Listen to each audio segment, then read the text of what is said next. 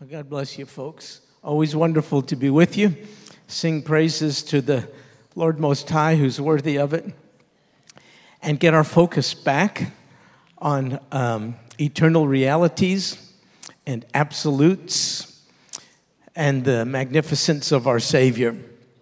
We're going through the book of Judges, as you know, and it's loaded with good practical application to us. The sad theme in the book, as you know by now, is rebellion on the part of people, restoration on the part of God.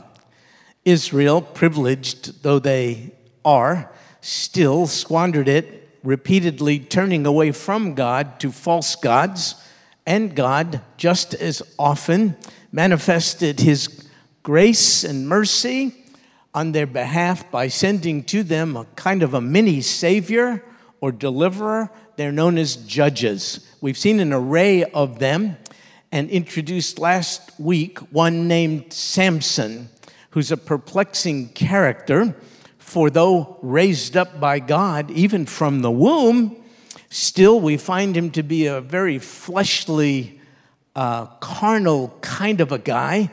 And yet in conversation before the service began, where's Steve? Right there, made this wonderful observation. Samson made the faith honor roll in Hebrews chapter 11. So I hope this is encouraging to us, because though he is flawed and imperfect, God used him mightily, and that means we who are flawed and imperfect are not excluded from being used by God either. In fact, he has no one else to work with but us imperfect people, and the illustration of it is given throughout the book of Judges. So we're going to look more at it tonight, particularly by taking a look to Samson. So we are in Judges chapter 14 tonight. Here's how it begins, verse 1. Then Samson, the then is a time indicator. It implies things preceded it.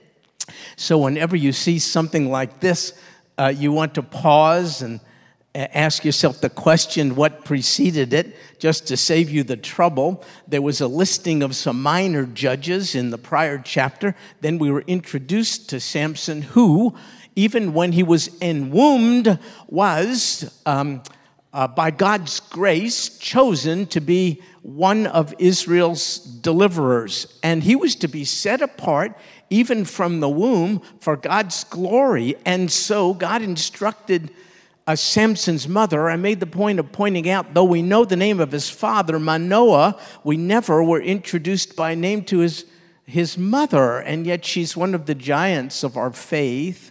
She became privy to the fact that God separated out her enwombed son for his glorious purposes, and therefore he was to live according to something called a Nazirite vow, which we mentioned last week. I'll tell you a little more about it tonight. Basically, it's a vow of special consecration and dedication to the service and glory of Almighty God. So after all that happened, then Samson went down. Well, he went down, folks, not just geographically. You'll see he went down really spiritually as well. He went down to a place called Timnah. And this is just a few miles from where he lived. It was a border town, and it marked the border between Israelite territory and Philistine territory. And so you can read here about the Philistines. They're mentioned. And I told you last time, but I think you know this, the Philistines are not an indigenous people to this land. They came probably from the Greek islands for whatever reason. There's lots of conversation about that. Why they came, they settled along the Mediterranean coast of Israel. They established 5 major Philistine cities, one of which is Gath. You've heard of Goliath from Gath? That's where he came from.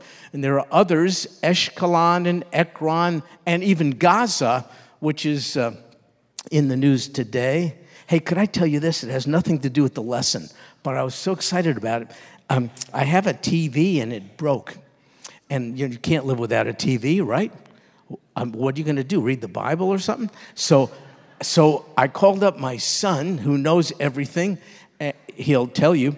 And so I asked him for some help. And he said, well, it's this and that and the other thing, but we can go to Walmart. Really, the price of TVs has gone way, way down, said he. And so I went with him. This was, about 9 o'clock at night. He and I went, and sure enough, there was a TV there that was pretty inexpensive, but we needed a little help. So we asked one of the people there for assistance, and I saw here on his label, it said Mohammed. That was his name, Mohammed. Well, that's an interesting name, and so I said to him, he was helping us, but I said, Mohammed, where are you from? And he said, Palestine. And you would think well of me. I didn't jump at it and say, you mean Israel? No, because that's not the point. Our goal is not to win someone to that point of view. It's to win people to the Lord, right? So you don't want to get off on collateral issues, so I didn't jump. I just says, no kidding, where in Palestine? He said, sheepishly, because he was wondering how I would react as an American, he said, Gaza.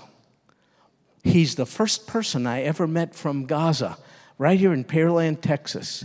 Young, wonderful, young person. And I said, I have such respect for you, having come to a new country, and he's learned the language with great proficiency. He still has family in Gaza and a few here.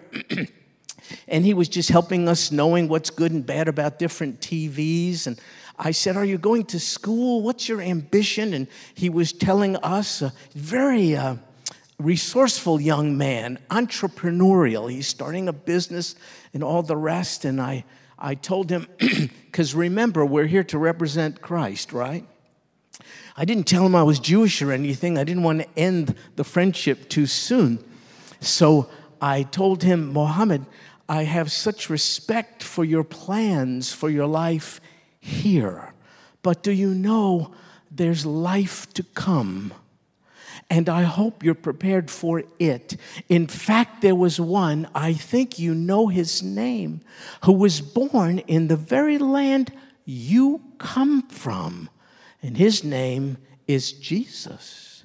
And he came to suffer and die for our sins so that people like you and me can be forgiven and inherit eternal life. He was all ears. And I thought how good God is to bring to us people from distant places who we might not otherwise have contact with, and they're in the comforts of Walmart right in Pearland, Texas. A Jewish guy from New York got to share the gospel with an Arab Muslim young man. He's only 23, from Gaza. And I told him what I do and where I am and where our church is, and told him it would mean a lot to me if ever you felt inclined to be my guest. And he said, and beyond that, if we could be of help to you in any way, because it must be difficult to be in a land, it'll become yours, but it's a little foreign to you now, and we have a big church with lots of wonderful people, and we would be pleased to help you in any way. And we exchanged contact information and all the rest. And I thought, oh my goodness, Mohammed is from one of these ancient Philistine cities called Gaza. So that's the only connection, folks. We should get back to the Bible study. But tell me, would you not be excited? Well, and then I got a good deal on a TV too, which, anyway. Pray for him, would you please? You can remember the name. It's quite an easy name to remember. Pray for him if you don't mind. Well, okay. So Samson went down to Timnah. It's a border town, as I said. The Philistines are in that area, but the Israelite territory is nearby. Listen, God wanted the Israelites not to be assimilated by other people groups. That's exactly what was happening. Samson should not have gone down to Timnah. He put himself in an unusually tempting situation. God calls us to be separate. No, I didn't say isolated. We don't get cooties from hanging out with non-believers, but you have to be careful about being influenced. Our job is to impact on them and resist their potential impact on us. And for that, we need one another. We don't need to go down into a Philistine territory. But anyway, that's what he did. And here's what happens. He saw a woman. And this word here, saw, seems to characterize Samson's approach to life. Not so much thinking, not getting counsel, not being concerned in any way about God's will and values. A very sensory-oriented person, fleshly in all regard. So he saw. He does not know this woman. They've had no conversation. She could have a horrific character, but the fact that he didn't even care tells us something about his character. She looked good, and that's all that mattered. He saw a woman. She's one of the daughters of the Philistines, and here's what happens next. He came back from Philistine territory, Timnah. He goes back to his home. He tells his father and mother, here we go again. I saw, you see just what his senses. You have to be real careful. Do you know how many Americans vote merely on the basis of the appearance of the candidate? Terrible. Without even giving much regard to what the candidate believes and stands for? Oh my goodness, I would rather have an unattractive candidate in physical appearance who stands for the right things than for someone who looks like a Hollywood movie star who's a moral reprobate. It's just crazy. But anyway, he sees a woman in Timnah. She's, again, one of the daughters of the Philistines. And look what he tells his parents. Get her for me as a wife. Get her for me as a wife. What's going on there? Why don't they smack this kid? Well, they can't. He's an adult now, and the custom of the day was parents would set up marriages. That's the way it was. And so he's going through channels, I suppose, but he's not really submitting to them. He's declared to them what they are to do. This is your job, Dad and Mom. It's not to speak into my life. It's not to counsel me. It's not to remind me of what the Lord would want. I saw her. She looks good to me. I want you to get her for me. And so here's what happens in the next verse, verse 3. Look at this. Then his father and mother said to him, is there no woman among the daughters of your relatives or among our people that you go to take a wife from the uncircumcised Philistines? But Samson said to his father, here we go, he says it again, get her for me, for she looks good. Can you see this is a theme? He is making decisions based on his, look, he doesn't care what his parents have to say. He surely doesn't care what the Lord has to say. The text highlights that she comes from the uncircumcised Philistines. What's that about? It means they were not part of the covenant the God of Abraham, Isaac, and Jacob made with this special privileged people group called the Israelites. And it was signified by the rite of circumcision. This was to separate them out as being God's covenant people. So they were the circumcised in contrast to the uncircumcised. It wasn't just a physical procedure. It was the sign by which you knew whether you're in or out with regard to God. And so to enter into some kind of romantic relationship, partnership with a daughter of the uncircumcised Philistines is to really defy God. Now you know this from the New Testament, don't you? 2 Corinthians chapter 6, 14. Don't be bound together with unbelievers. Do you know that's not limited to marriage only? Be careful about business partnerships and other such things with people whose value systems are just different than yours. You have a certain biblically informed value system with reference to the use of money. It wouldn't work if you entered into partnership with someone who didn't have the same value. So this text is not just about marriage, but it includes that. Don't be bound with unbelievers. What partnership have righteousness and lawlessness, or what fellowship has light with darkness? Well, that's the New Testament principle, but God mentioned it earlier in Deuteronomy chapter 7, verse 3, made it real clear. Furthermore, you shall not intermarry with them. You shall not give your daughters to their daughters, nor shall you take their daughters for your sons. So here's Samson saying, no, God, no, Mom, no, Dad. She looks good to me. Get her for me. Look, he had a godly heritage and wasn't acting in a godly way. In a kind of a maybe sick way, this ought to encourage those of us who are parents and grandparents, because in spite of your best efforts to raise your kids the best you can, and the nurture and admonition of the Lord, as Samson's parents did, still he exercised his free will to go astray. I say that to take the heat off of people like you and I if we have wayward kids. There's nothing we can do that automatically determines what their choices will be, because God has given us all free will. So Samson is exercising his free will in an ungodly direction, though he had godly people.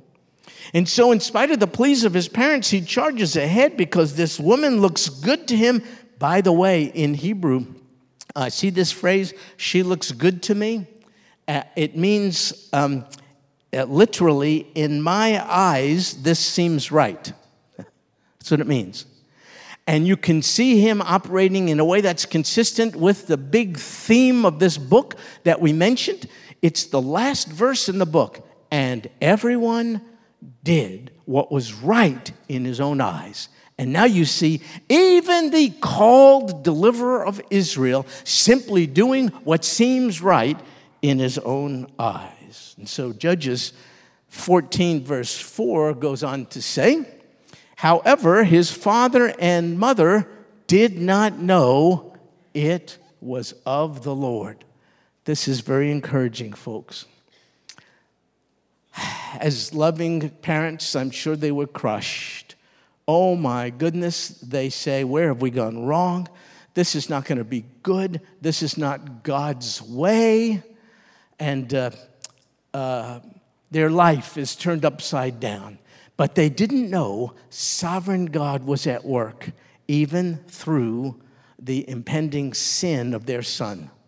This doesn't mean that God in any way condones Samson's sin or ours. It just means that even through our sin, God will accomplish his purpose. He is sovereign. Now, here's the deal. His will be done either with us or in spite of us, but his will be done. And so the parents only know the immediacy of the circumstances.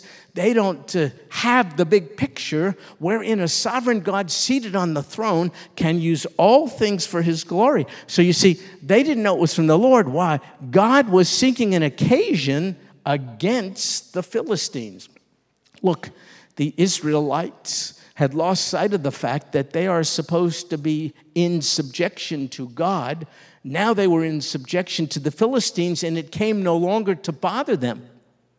They got so comfortable with that, they weren't even asking God for help. They weren't asking to be delivered anymore. Like many Christians today, we can fit so in with the prevailing culture. We don't want to be liberated from it. We're comfortable with it. So God is distressed by this because he called ancient Israel, he calls us, to be distinguished from the general population and to be set apart. That's what the word sanctified or holy means, to be set apart unto him. And if we don't see how important it is, God will not be dissuaded, nonetheless, from separating his people out. And therefore, God was looking for an opportunity to cause contention, rift, an upheaval between the Philistines and the Israelites. The Israelites had succeeded in fitting in, and God said, I don't want you to fit in at that cost. You become just like the Philistines. And so God is going to use this very sinful inclination by Samson to effect his redemptive plan of preserving, down to this very day, a people set apart for his own glory. Now, Samson's parents don't know this yet. See, at this time, the Philistines were ruling over Israel, and God wanted Israel to be ruled by him. So here's what happens now in verse 5. Samson went down to Timnah. See, he met the girl. He comes back a few miles to his home. He tells his parents, I want this woman. Don't talk to me. I like her. She looks good. So the text says he went back down to Timnah. This time, look, with his father and mother. I ask you, is that a good thing? I don't know. We could debate. They seem to have caved in. They seem to have compromised their convictions. They first state this is no good. Isn't there someone also part of the covenant who you could fall in love with? What's up? And he's demanding and he's screaming, get her for me. She looks good to me. I just wonder if they compromised their convictions in order to keep the peace and in order to make their son happy. Whatever it is, could I tell you something? As parents or grandparents, don't do it. If you love your kids or grandkids, stick to your God-given convictions.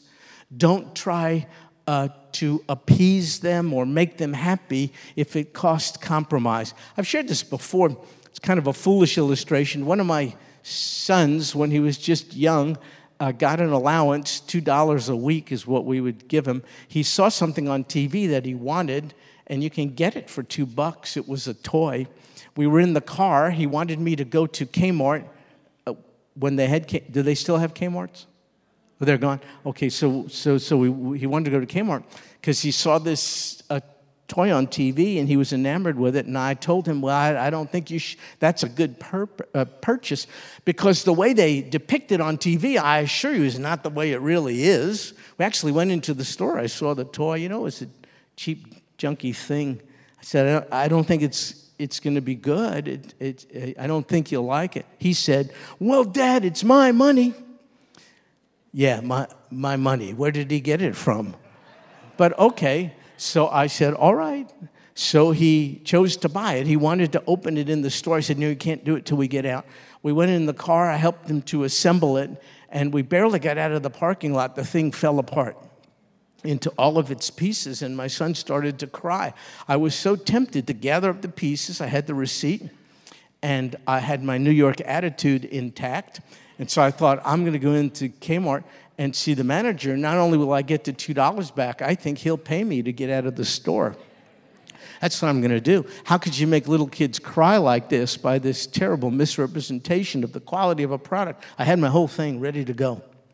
And so, but then something told me, don't do it. Because you'll make your son temporarily feel better, but you'll do him a disservice. You'll give him the impression that he can make all the bad decisions in life he wants, and there'll always be someone to rescue him from it. No. If you really love him, let him experience the consequences of his insubordination, of his unwillingness to take the counsel of his dad. Let him see the consequences thereof. And that's what I did. So he was upset. He was hurt and angry at me, but I didn't want to give him a false view of life. You can make choices, but then you have to live with the consequences. So this is the point. Folks, I don't know if they did the wrong thing or not. I'm just suspecting they caved in. Don't do it. Find out what the Bible says. Stick to it. And don't compromise just in order to make your kids or grandkids like you more. Well, they go down and they come as far as the vineyards. Now, that's interesting. So they're going back to Timnah.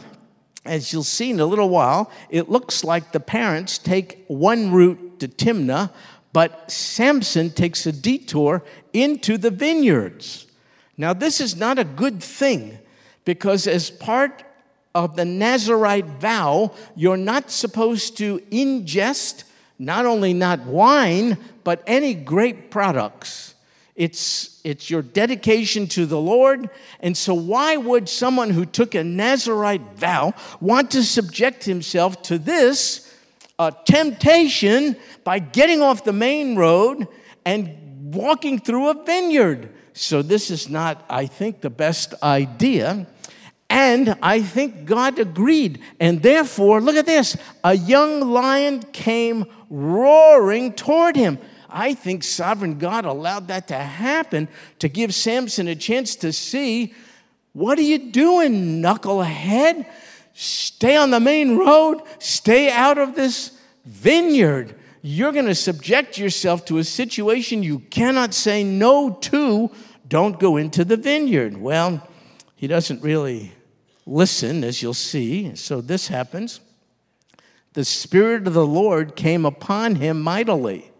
You know what this tells me? The Spirit of the Lord. First of all, learn something about the Spirit. Do you know he did not live inside people in days of old permanently? That came about in Acts chapter 2, Pentecost. When the Holy Spirit came, you remember, in dramatic fashion. From that point on, when one confesses Jesus as Savior and Lord and invites him into your life, his Spirit comes to indwell us and never to leave us. But in the Old Testament, before Pentecost, the Holy Spirit always existed. How do I know that? Well, the Holy Spirit is God. God always pre-existed. So the Holy Spirit had influence in people's lives, but he came into them or upon them for specific purposes and for a temporary period of time in the Old Testament. That's why the New Covenant is so much better. We become the temple of the Holy Spirit. So in this case, Samson is affected by the Spirit of the Lord who came upon him mightily. You know, in children's Sunday school material, when Samson is depicted, he looks like Hercules, you know, muscles and all that. I really think that's not a biblically correct depiction. I don't want to go too far. I think he looked like a little Jewish guy like me. I'm trying to tell you. The might had nothing to do with muscles. The might had to do with the Spirit of the Lord coming upon him. Isn't that true of you and I? We're all weak in many respects, but when empowered by God's Spirit, as with Samson, we can do amazing and mighty deeds. So the Spirit comes upon him, which shows me that, and look what he did. He tore him, the lion. He tore him. Now, soon I want to show you, just because the Holy Spirit is using you to accomplish something great, that doesn't mean you're in right relationship with God. I mean, I watch other preachers, you know, all the time on TV and so on. And God uses many in a magnificent way, even though many are theologically unsound and are goofballs. The Greek term. So just because the Holy Spirit is doing certain things through you doesn't mean you're in right fellowship with God. I assure you, Samson was not at this time.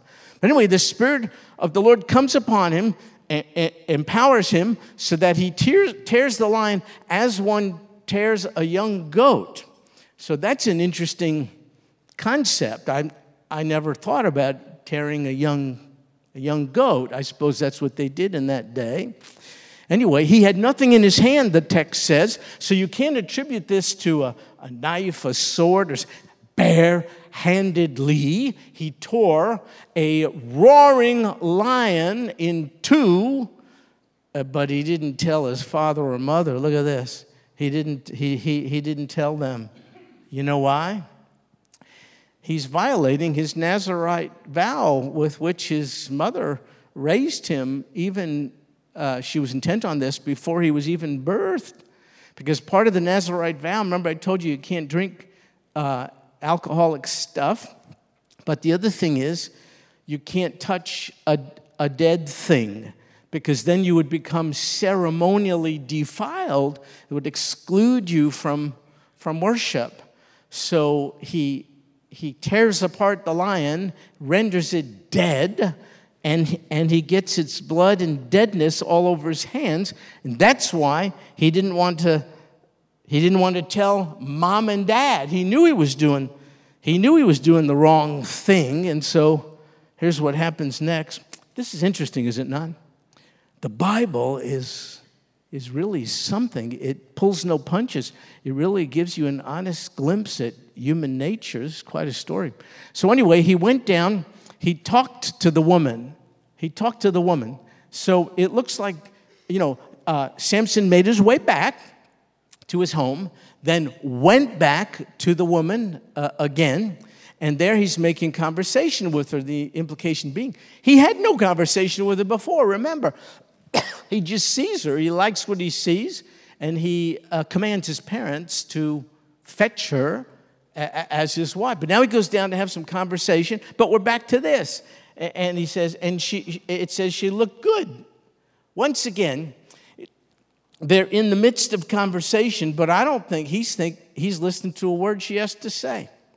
I think he's occupied with other things at the time. I remember when I was younger, I had two older sisters. They're both deceased now. And one of them, Shelley, my sister, was popular. And so she had a date with this guy. And when she came back, my parents said to her, how did it go? And she started to cry. And she said, it didn't go good at all. I don't understand why he can't respect me for my brains. That's what she said.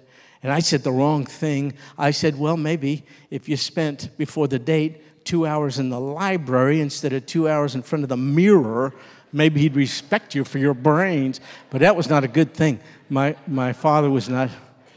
But I don't think Samson is respecting this gal for whatever she had to say. He's still focused on the way she looks, and he just can't get his mind off of that. So here's what happened.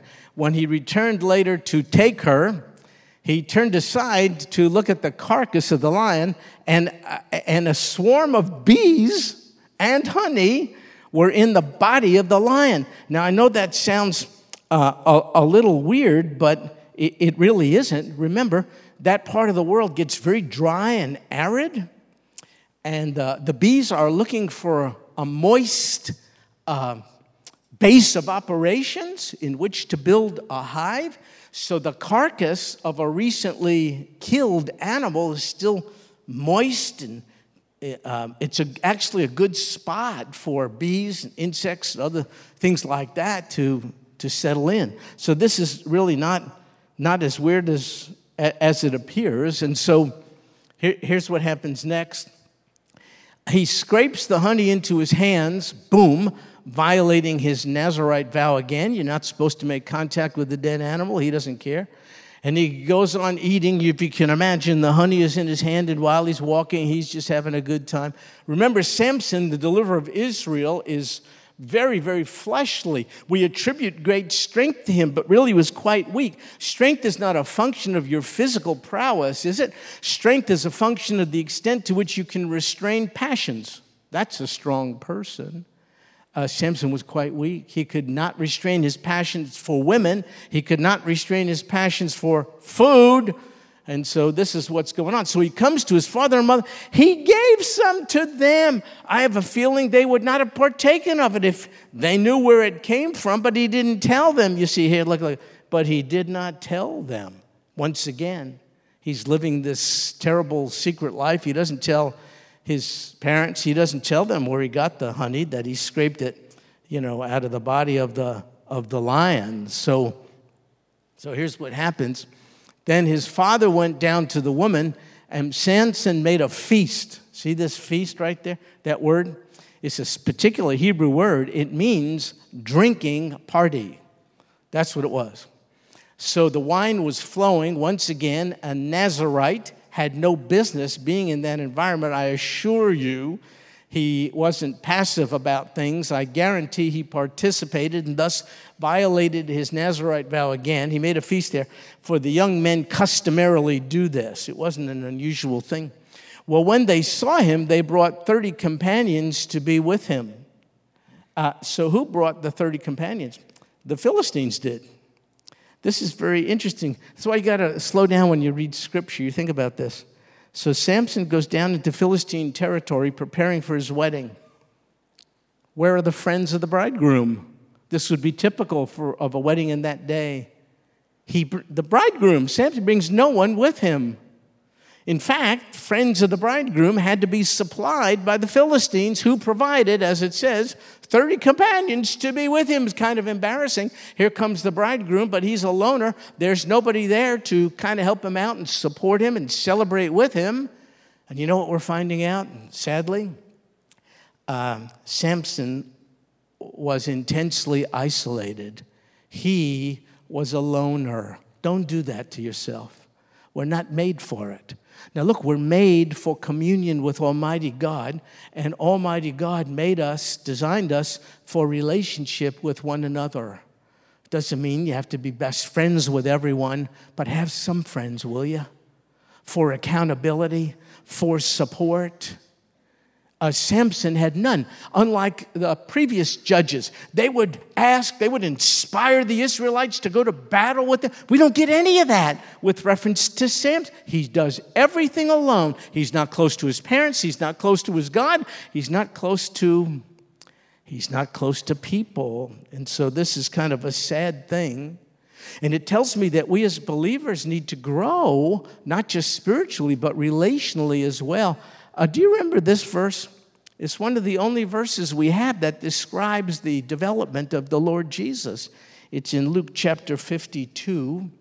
Look what it says. Jesus kept increasing in wisdom, that means intellectual growth, and stature, that means physical growth, and in favor with God, that means spiritual growth, and don't miss this, and men.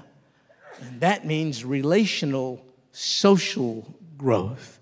And the Lord wants us to follow suit and develop in all these areas. Samson was undeveloped. Do you know, it's a very sad thing. I hope as we're praying for whoever the Lord is preparing to be our next pastor, you are praying for one who has balance in all four of these areas. Some leaders are out of balance in one or the other. Some leaders are intensely isolated. They go deep with no one. They have no meaningful relationships. They express no emotion, even to their so-called closest of associates. I hope you're praying that the next leader of this church has a measure of balance in all of these areas. Well, Samson did not. So here's what happens next. Samson said to them, "Let me propound a riddle." Isn't that weird? It's kind of a wedding thing. It would last about 7 days, big party. And this guy proposes a riddle, but it's not unusual. Because of the duration of the celebration, people, this was the custom, they would dance, they would talk, they would eat, they would drink, and they would play games, including word games like riddles. So really, it wasn't unusual at all. Here's the riddle. First he says, if you tell it to me, if you can figure it out, within the 7 days of the feast, if you find it out, I'll give you 30 linen wraps. A linen wrap was kind of a rectangular garment with a hole in the middle. You would slip it over your head, kind of an undergarment. Linen was expensive. He says, I'll tell you the riddle. Figure it out. I'll give you 30 rather expensive pieces of linen. And not only that, 30 changes of cloths. See this word here? Clothes, not cloths. Clothes. It's a special word. It means festive garments, or the kinds of stuff you would use when you're going out on the town. Expensive clothing. So you see Samson here has a disproportionate fleshly connection to women, to wine, to food, and even to clothes.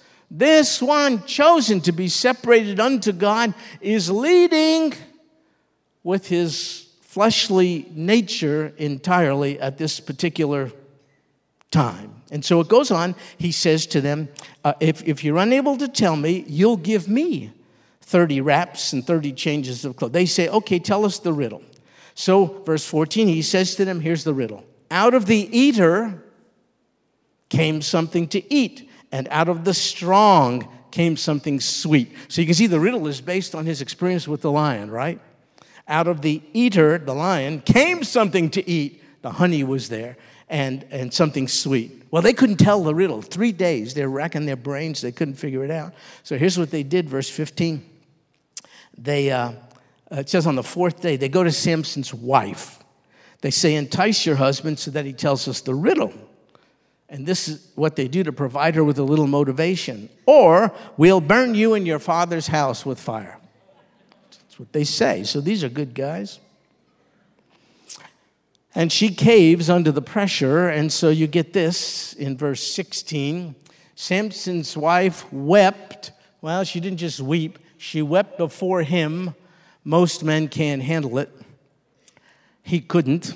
She weeps before him. Not only that, she says, you hate me. That's what she says. You don't love me. I heard this recently. And you have propounded a riddle to the sons of my people. You haven't told it to me. Look what he said. He said to her, I haven't told it to my father or mother. Should I tell you? Folks, there's not one thing right about that marriage. Not one thing.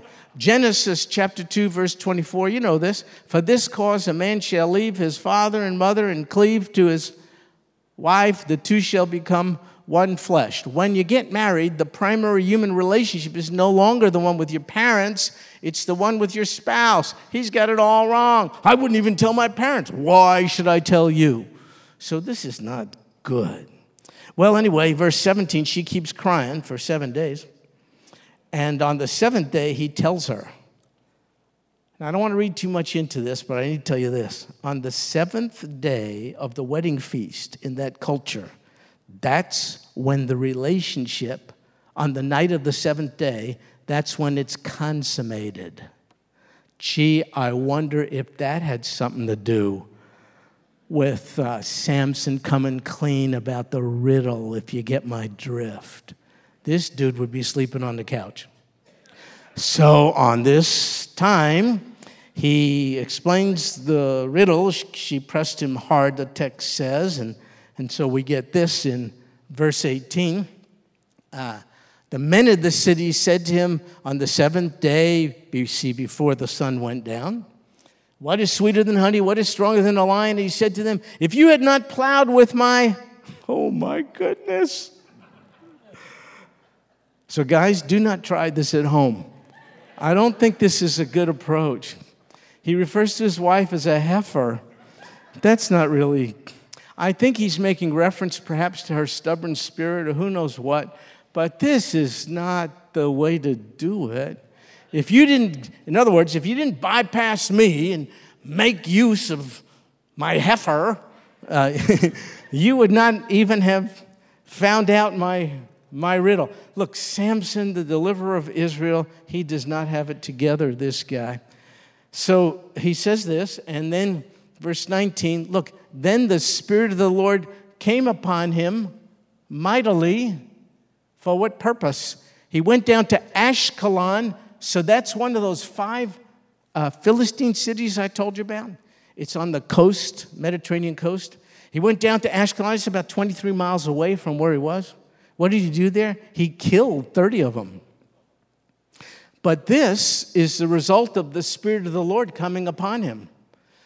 I think Samson's motive was pure revenge, and also he didn't want to use his money to satisfy the obligation. He didn't go out and buy these 30 things. He took their spoil, and he gave the changes of clothes to those who told. He's a creep at this point. So he kills 30 Philistines just to get their clothes with which he could satisfy his commitment to these other Philistine guys. So So I think his motive is entirely unacceptable and fleshly, and yet the Spirit of God came upon him to do it, because while Samson is simply concerned about his selfish, narcissistic interests, God, the God of redemption, is going to effect war between the Philistines and Israel, because he needs to extricate Israel from the grasp of the Philistines. They were intermarrying. They were becoming like the Philistines. They were not living like the holy, separated people they were called to live by. I'm telling you, my fellow Christians, whether it's voluntary or not, God will pull us out of the crowd in order to get special glory from those for whom Jesus died. And so this is what happens here. This is just the beginning of some real problem with the Philistines and the Israelites. And so the status quo which God people settled for is about to be disrupted. We won't see it this week, but you will see it, Lord willing, next week. So this is kind of what happens. Now look at this. He gives them the change of the clothes. And his anger, remember, a strong man is not a guy who can do a lot of push-ups. A strong man is one who can control his anger, it seems to me. That's the man to aspire to be like. Well, Samson couldn't do it. His anger burned, and so he went up to his father's house. You know what this means? Didn't consummate the marriage. You know, he just took his body and went home, for crying out loud. He's just mad about the whole thing. And so, as a result, it gets worse. Look at this. Last verse for tonight. But Samson's wife was given to his companion who had been his friend. One of the 30 guys supplied by the Philistines to buddy up with the bridegroom, though he had no relationship with them, is that probably the best man is given by this Philistine gal's dad to have relations with her and be her husband. Because the dad is probably offended for the offense Samson imposed upon his daughter. What do you mean? You're not going to consummate the relationship. Do you know what an insult that would have been in that day and even today? He said, well, I'll show you. If you abandon my daughter, I'll just find someone else for her. And so this is what happens. So what can we conclude from all this? Well, in spite of Samson's intensive efforts to indulge his flesh, he found very little satisfaction from so doing. Can you see it? Folks, wine, women, riddles, temporary gratification didn't work. We could learn from Samson. He, in an unbridled way, indulged the flesh, and what did he have to show for it? Dysfunction in the family, distance from the God who loved him and redeemed him, a horrific marital partnership, not even consummated physically. When God tells us to do things his way instead of our own, it's not to cramp our style. It's because Father knows best. He knows how relationships work. He knows how our bodies work. He knows the needs which are hidden in the inner recesses of our heart, and he knows better how to meet them. It's a terrible, unpleasant story, but we should derive this application from it. Please ask God to assist you, as I do, in helping us to bridle our fleshly interests. Please ask God to help us to submit to his clearly stated biblical will, because God's way is really best. And then the second thing with which we'll close is this. We really need a Savior better than Samson. And that theme emerges in every chapter of this book. As we've studied the whole array of Israel's judges, Samson being the last, we find out they all have a shelf life. They die, and when they die, people go astray. And when they're alive, they manifest their sinfulness, their fleshly nature, and all of their human imperfections and flaws. Oh, to have a Savior who no longer is subject to death, who lives to make intercession for us, and who even is willing to live in our hearts if we invite him. This whole book obligates us, if we were in this age, to look forward to a coming perfect, flawless Savior, Judge, Deliverer, who's not subject to unbridled fleshly interests, but who instead said to the Father, "Not my will, but thy will be done." Well, you know we have that Savior, that Deliverer. His name is the Lord Jesus. And in this world, which can overwhelm us with its hopelessness, run to the God of hope, Jesus, the resurrected Savior, who removed the sting of death, who lives forevermore, seated at the right hand of the Father, who in due season will come again, no longer humble, mounted on a donkey, but as victorious Lion of Judah. And until he returns and we see him face to face, run to Jesus. He's the perfect deliverer. Not one of the judges of Israel could hold a candle to. I doubt we're so foolish as to put our undue hopes in anybody who may be in the Oval Office at any time. I hope we're respectful of the process and vote and all the rest, but please do not have undue hopes placed in any fleshly agent, because the best of men is but a man at best. Anybody in government is flawed and imperfect, just like everybody in here, but the Savior who wishes to save the lost is perfect. He has not had the experience ever of sinning. That's the one we're invited to know personally, to run to talk to bow down before, and to worship. Samson, in a glaring way, tells me, I'm not good enough. Look for the one who is to come. Look for the perfect one who, though he be pre-existent, transcendent deity, condescended, became enfleshed, came to your space-time dimension called planet Earth in order to give you an access to the throne of grace you would not otherwise have. Jesus designed us to have communion with him. He gave us a mind to think about him. He gave us a heart to love him. And he gave us a will to obey him. And as we exercise ourselves in all manner of things today, we ought to be exercised in using those unique faculties to cause us to draw closer to the only one who will never disappoint us. What a Savior we have in the Lord Jesus. Do you know him personally? If not, what a privilege it would be if he would allow us to spend a few moments with you in the Connection Center in the next few moments so we could talk to you about these things. Lord Jesus, thank you for everything. Thank you for showing us what we're made of. We're the ones who rebel repeatedly. Thank you for revealing to us, by contrast, your character. You're the one who repeatedly and graciously stands ready to restore and to rescue and to redeem.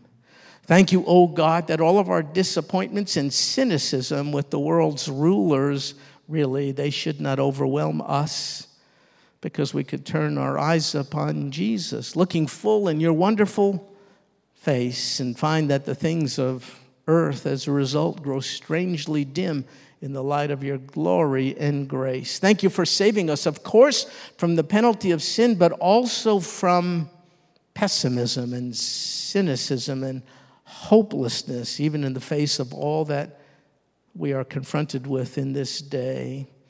Thank you, O Son of God, for rescuing us from darkness and hopelessness.